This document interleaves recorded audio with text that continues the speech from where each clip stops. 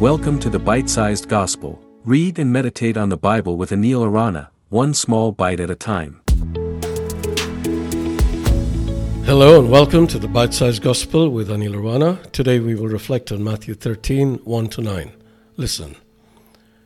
That same day Jesus went out of the house and sat by the lake. Such large crowds gathered around him that he got into a boat and sat in it while all the people stood on the shore. Then he told them many things in parables, saying, A farmer went out to sow his seed. As he was scattering the seed, some fell along the path, and the birds came and ate it up.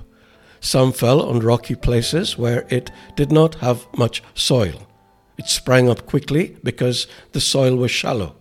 But when the sun came up, the plants were scorched, and they withered because they had no root.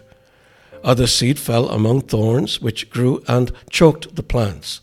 Still other seed fell on good soil, where it produced a crop, 100, 60, or 30 times what was sown.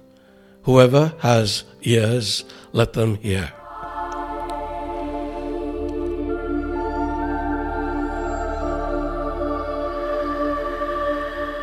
One can understand this parable through these reflections. They go out to thousands of people in text, video, and audio formats, but the effect they have differs from person to person. Not everybody responds the same way. Let us, for a deeper understanding, consider yesterday's reflection on obedience. I spoke about how our obedience to God's will determined our relationship with Jesus. Now, not all who receive these reflections bother to listen to them or read them or watch them. Even though they might have subscribed to them, they ignore the messages when it appears in their WhatsApp window. Ditto if they appear on social media. These are the seeds that fall on the path. The birds come and eat them. They don't have a chance to germinate, much less grow and bear fruit. Then, some read the reflections and are sufficiently impressed with them to put them into practice. They hide their vodka or whiskey bottles, tell their latest lover they can't see them anymore, promise themselves they won't pay bribes to gain business, etc., etc. But then a couple of days pass and the depression, the loneliness, or the fear strikes again, and the bottle is out, the lover is back, and the wallet is extracted from the pocket. They are not rooted in Christ.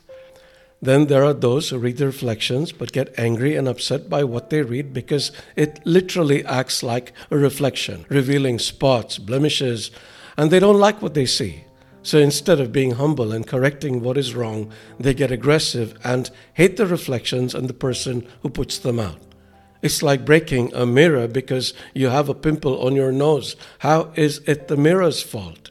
These are the thorns Jesus speaks about. And then there are those who read the reflections and realize they might provide an accurate description of their nature. Wanting to change, eager to change, they turn to God in repentance, asking for His mercy and grace to become better people. And God, in turn, heals them, nurtures them, nourishes them, and helps them to grow, and grow they will. But don't take my word for it, my friend. Try it and see. You will bear much fruit. May the Spirit be with you. Thank you for listening to the Bite-Sized Gospel. If you enjoyed this episode, please share it with your friends. For other great content, including live sessions, visit www.anilarana.com.